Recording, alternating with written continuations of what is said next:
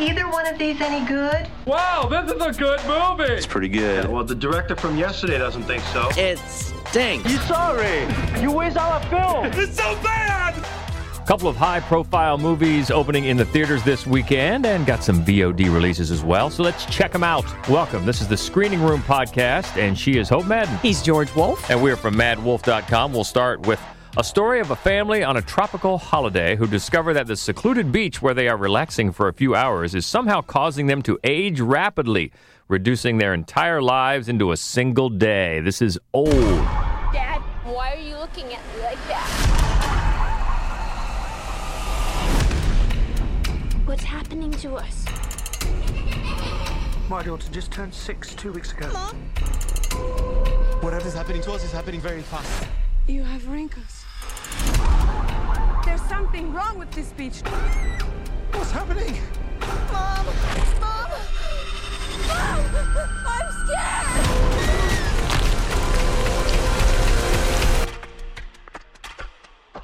Oh no. We're here for a reason.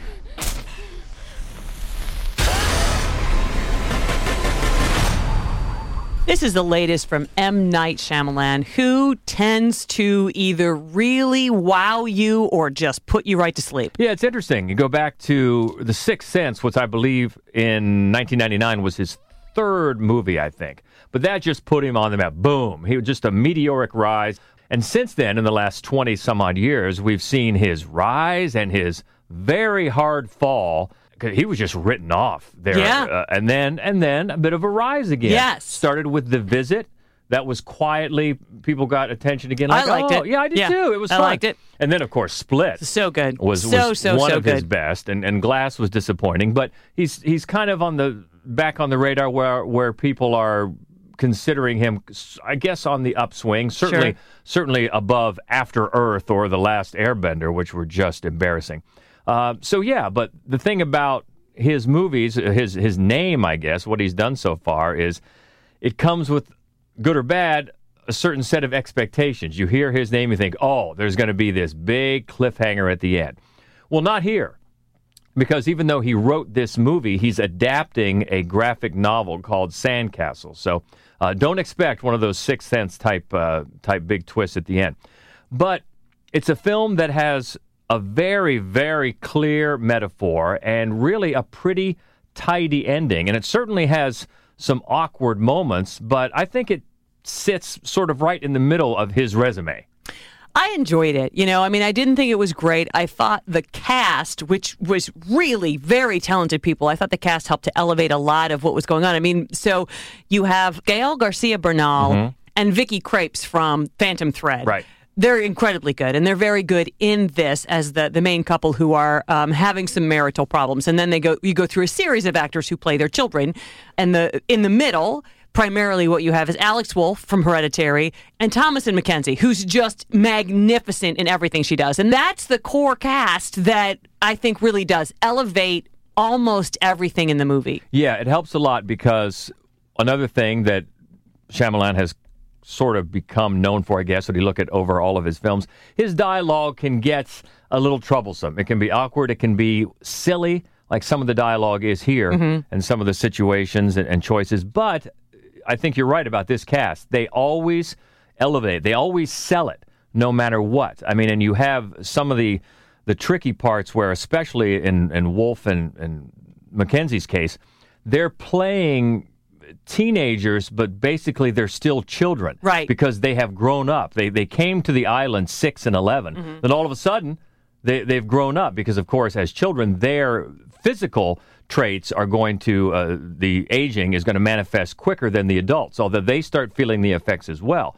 And so it's not just this family on the beach. There's a few others that have been invited to share the day at this very private, exclusive resort or the beach that's surrounded by these majestic rocks. And they find out quickly that there's a price to be paid for this privilege. And I do like another trademark of Shyamalan. I do like his camera work. Yeah, I agree. His camera work is very nice here, especially early on. I also like the pace. It's very fast and frantic. The camera really accentuates the feeling of disorientation and confusion that's going on to their mental state and to their physical state. And then it sort of settles in a little bit as cooler heads attempt to prevail.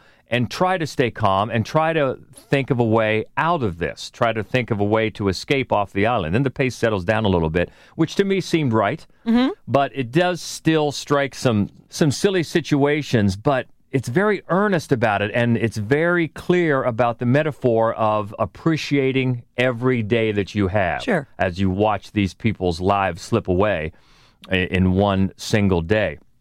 And then we don't want to call it a twist, but there is a resolution toward the end, and it has to do with another nice tactic that Shyamalan employs in his camera work. There are very many overhead shots, which are very clear to suggest that this group is being watched by someone or something.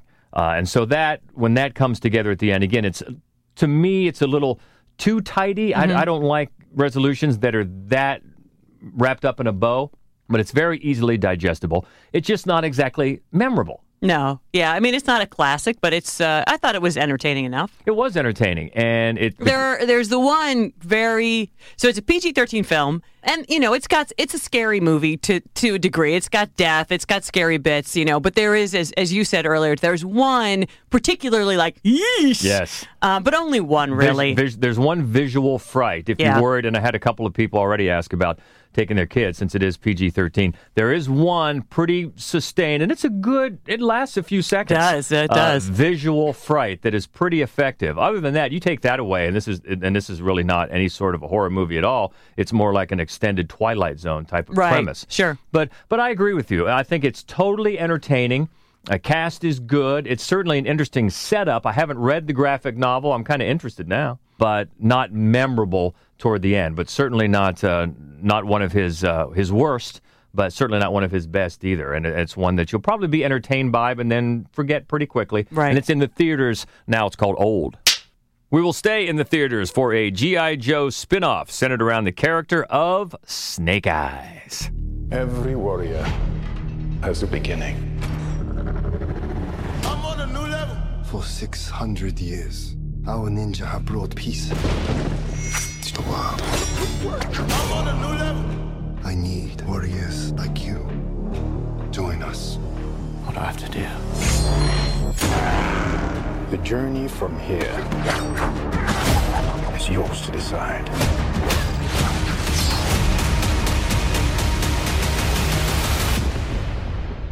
But that is just the beginning. I'm on a new level. Well, this is the third in the G.I. Joe franchise. I didn't see the first one, you did. I saw the second one, you didn't. It was terrible. Now we're on the third one, and can I get some support for the idea that the next one is going to be called Kung Fu Grip? Can I rally the people around that? But that's looking ahead. Right now we got Snake Eyes, and it's an origin story of a character that's already been introduced.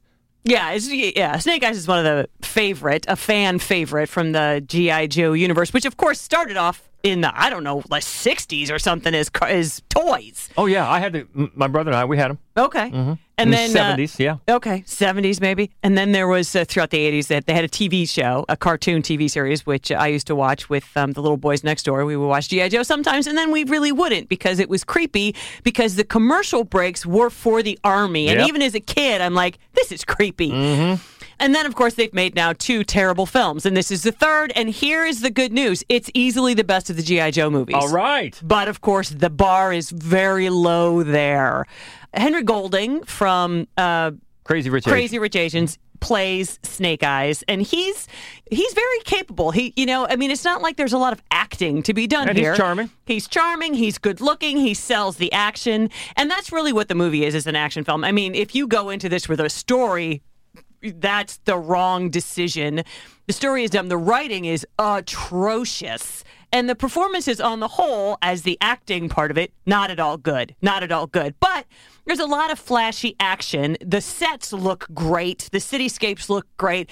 There's a lot of motorcycle action, which is pretty fun. Ninjas on motorcycles, yes, sure.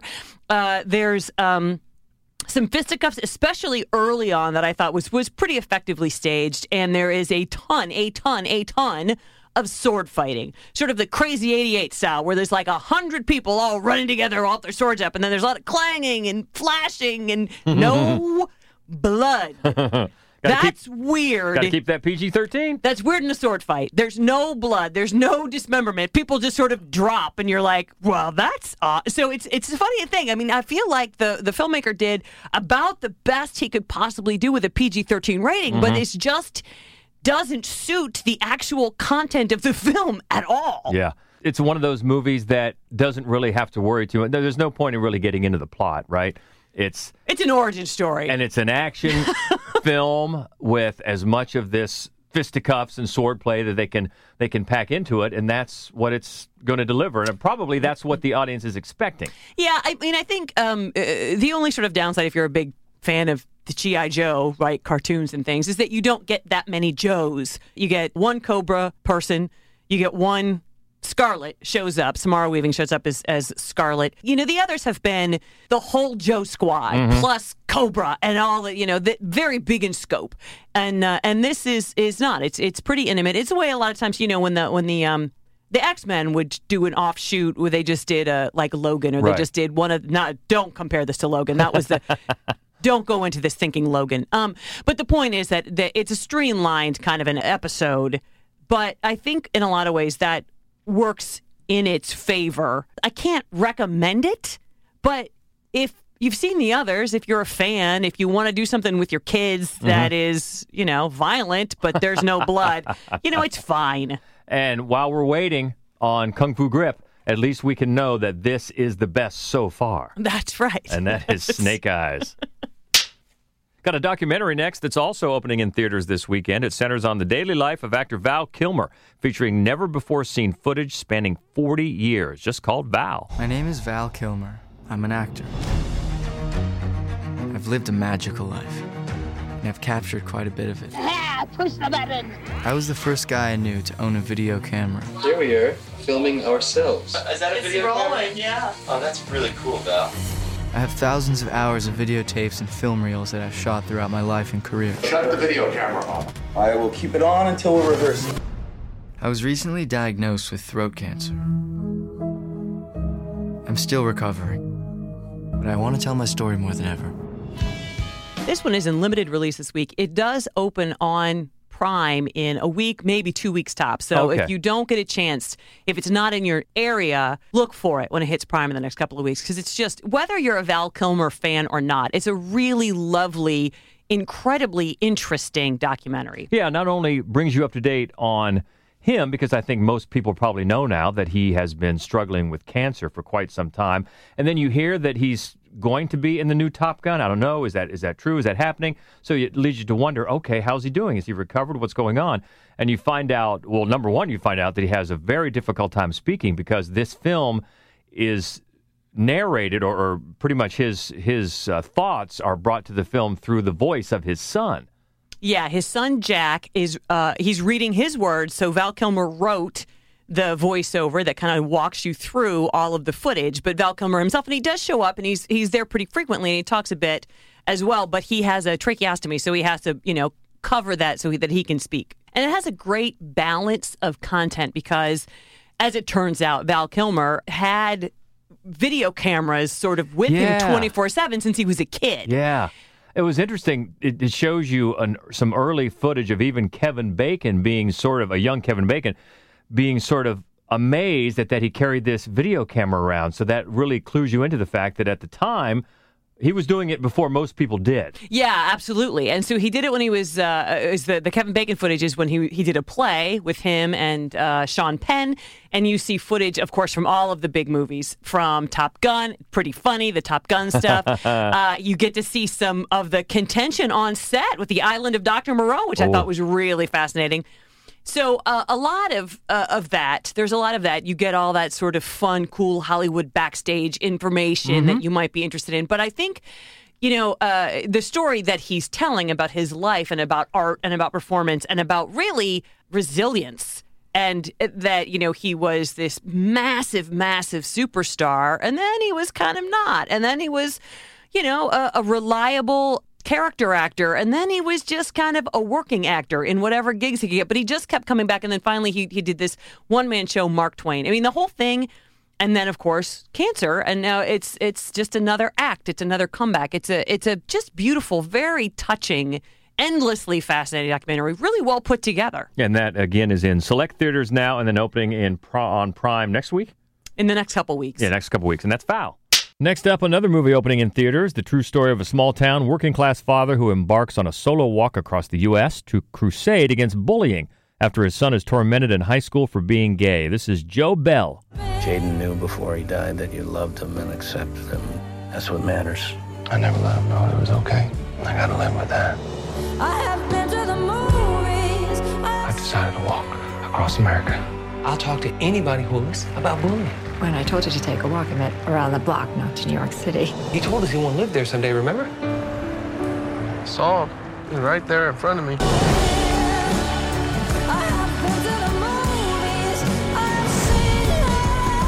I still feel Jaden's presence. I still got a long road ahead of me.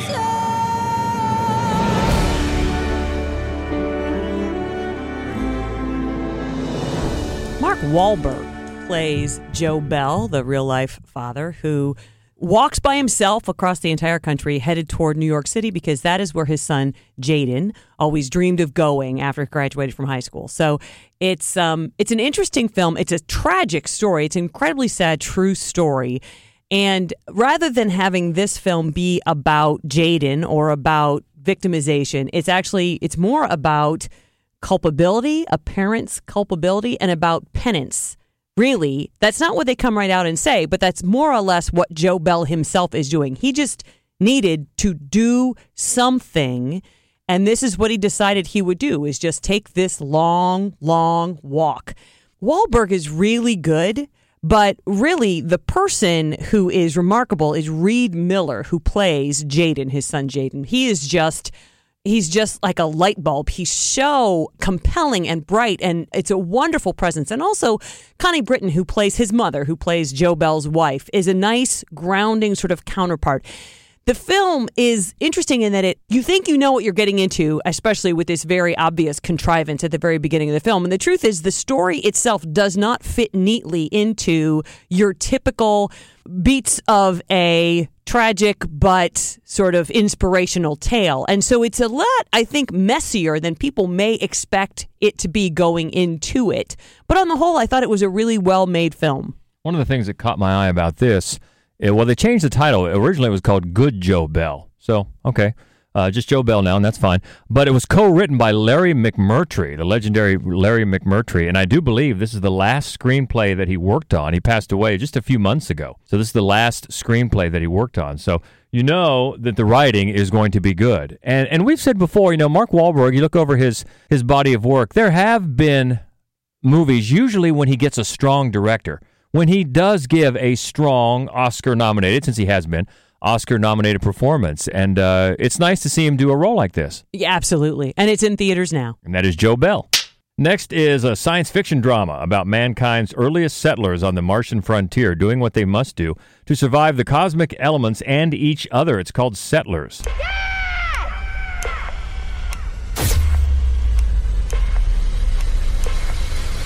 Mom? This place doesn't belong to you. I've come a long way. I'm here to stay. I know how to get this place back on its feet. And I can protect you, but you can leave if you want. Mom, we can leave now. No, Rem, we can't. So you want to know what's out there? Nothing. Well, we talked at the beginning about a movie such as Old being very easy to digest. Here's the antithesis of that. This one is so far away from spoon feeding. Actually, it's going to probably make some viewers angry about it because it leaves so many spaces for you to fill in the blanks and to ponder. But I thought it was very effective. It's the debut for writer-director Wyatt Rockefeller, and it's got a very small cast. Sophia Boutella is the mother, and then her young child is played by Brooklyn Prince from the Florida Project, who really is showing signs of being able to take this into a full career, move from a child into an adult. She's certainly not an adult yet, but you can see that she's got that talent. And then the two male figures here, Sofia Boutella's husband, played by Johnny Lee Miller, they seem to be the only family of colonists at this outpost on Mars. And you don't really know what happened to the other colonists. You don't know really why they left Earth. Again, so many spaces for you to fill in. And then suddenly they wake up one morning and there's a great big word, leave, written on their front window. And a man named Jerry, played by Ismael Cruz Cordova, who's also very good, he's staking a claim to their house, basically. And from there, I don't want to get into any sort of spoilers, but he has history there. They have history there, and you start to get a little bit drips of ideas about what may have gone on and what may still, or who may still be out there in the landscape away from their homestead there on their Mars outpost. So the first two acts follow with this family, and then the third act jumps ahead 10 years, and Brooklyn Prince is no longer playing the young Remy. She's then played by Nell Tiger Free. I love that name, from Game of Thrones, as the older teenage Remy. And they're still trying to get along, but now, by this time, Jerry is much more of a stronger presence in her life. And Cordova does a great job making you wonder about his true nature. What are his real motives here until really the very, very end? And it reminded me a lot of a movie that we both liked from a couple of years ago called The Wind. And it used a horror premise to really study the struggle of women on the frontier in nation building. You know, so they're sometimes desperate and just brutal conditions that they contributed, that they had to come up in and had to work in, as they had this unsung part in expanding, in many cases, America. But I think this one focuses on just in general, worldwide. And on top of that, it just has your basic universal themes about no matter what planet you might be on, human nature is sort of still the same. So again, it's going to leave some big holes for you to ponder about, and there's no tidy ending here whatsoever. So if that's your thing, you might want to avoid this. But I liked it. I thought it was quite compelling and a good debut for a new filmmaker, writer-director Wyatt Rockefeller. It's on Prime VOD, and it's called Settlers.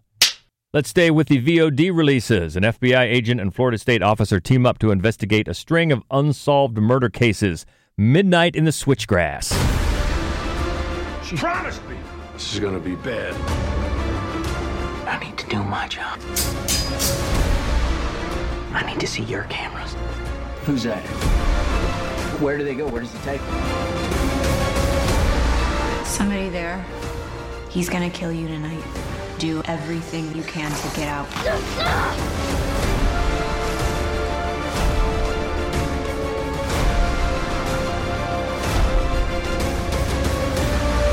You gotta promise me to always walk through that door. Hey, police, don't move! We got the wrong guy.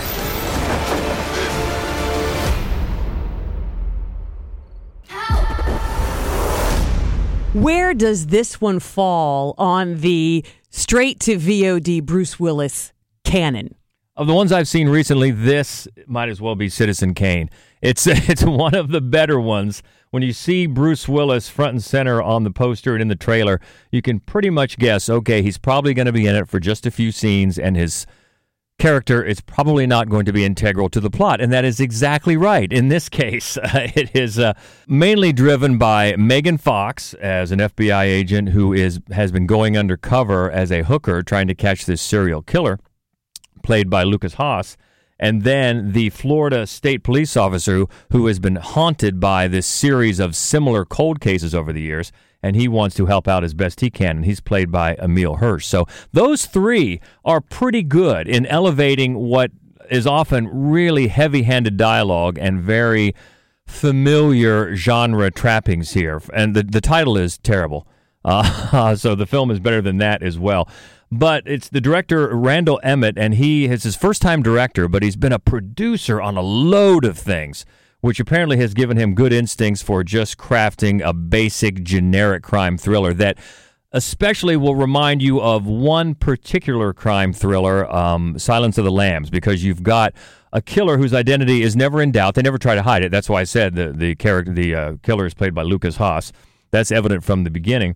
And then you eventually, when Megan Fox's character is kidnapped, you go into these dual storylines, very similar to the way Silence of the Lambs crafted it. And then there's a few other flourishes I'm not going to mention because of spoilers that really scream, oh boy, this reminds me of Silence of the Lambs. So that is ambitious and very rarefied air that this movie cannot live in.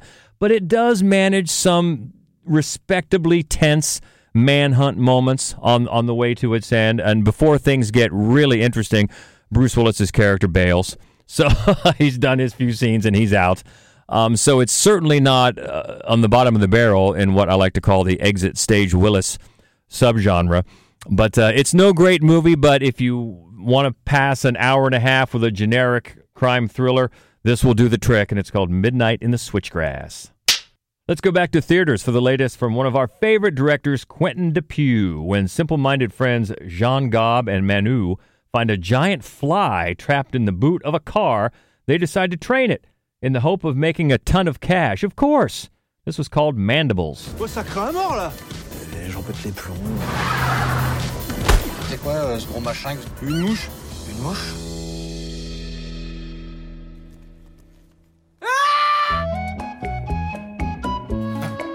Ouais, t'arrêtes là. This is Quentin Dupieux. If you know that name, then you have a sense of what to expect. If you don't know that name, then you have absolutely no idea what to expect. His films are absurd, but without sort of that biting existential dread. They're goofy. And this one is, it abandons all existential dread, all cynicism. It's just goofy as hell and really very funny. A lot of the reason that it works is because of Gregoire Ludig, who plays the lead. He plays Manu. He's just dumb as a bag of rocks. And it's very fun to watch him. It's a kind of a buddy film. David Marsai plays Jean Gobb, and they just what they get themselves into throughout the film. It's a very lighthearted, seriously odd but funny comedy. And if you've seen any of his other movies and you like his style, and we do, this is for you. Just watch the trailer, and that gives you a good indication, which I thought the trailer was a scream. And we're always interested to see what Quentin Dupieux is doing, and his latest is in theaters. It's called Mandibles. Hey, let's check in with Shudder. It's summer break, and three best friends are hanging together with the neighborhood teenagers. At night, they have fun sharing goosebump stories and urban legends. But when one is assaulted by her ex, she remembers the story of Kandisha, a powerful and vengeful demon. This is Shudder's Kandisha.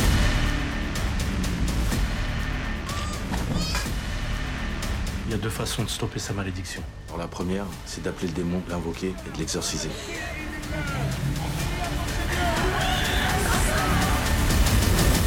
La seconde, c'est...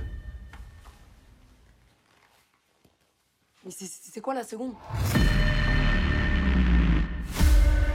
The premise is familiar, absolutely, no question about it. I think one of the things that makes this film stand out is that it is employing Muslim backstory and fables. And I think that we get in horror, we get so many Christian bent stories, which I'm not opposed to that. But it is, I think, a nice change of pace to see some from a different religion. This is the latest from the writers-directors behind one of our favorite extreme French horror movies called Inside.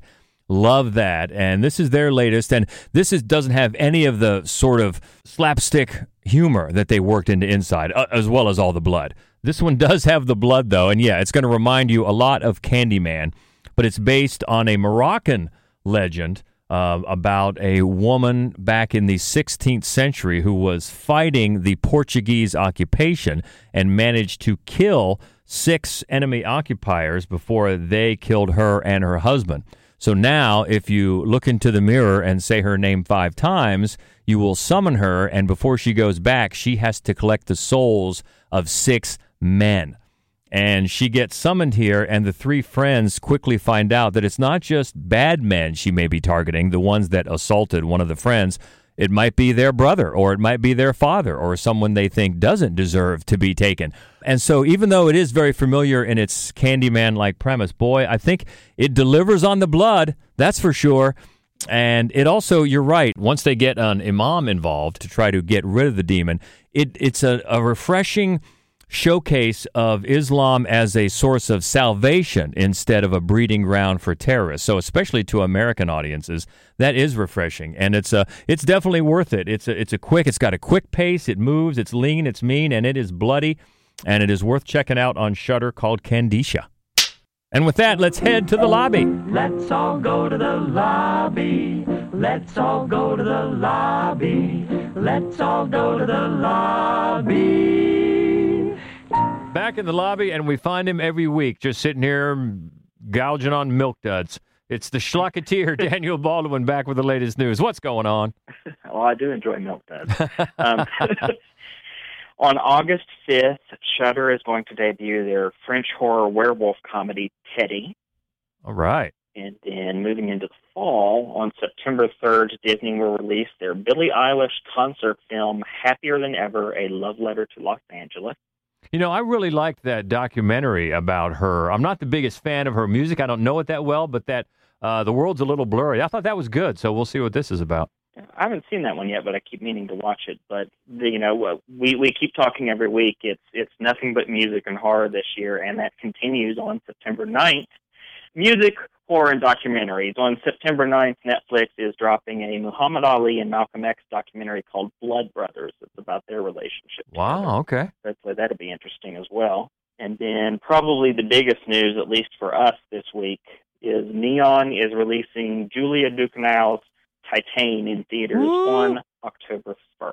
And it just won the big prize at Cannes. So, boy, if we weren't looking forward to it before, which we were, even more so now. I'm hoping I will get to see that in theaters because unlike you in the Columbus area, I'm a little more rural where I'm at. So fingers crossed on that one. Mm-hmm. And then we have a bit of a TV tie-in coming on October 12th.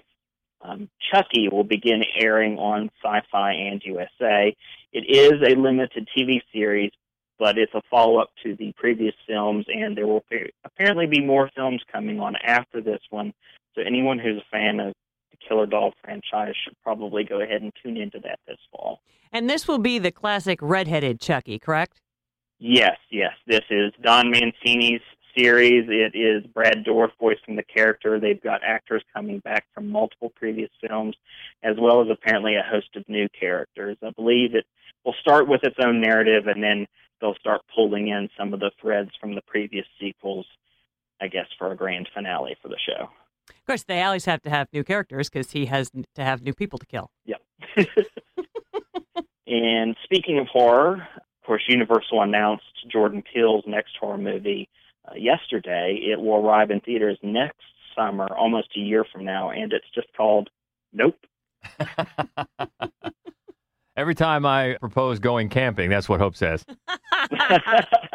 And I never propose going camping. No.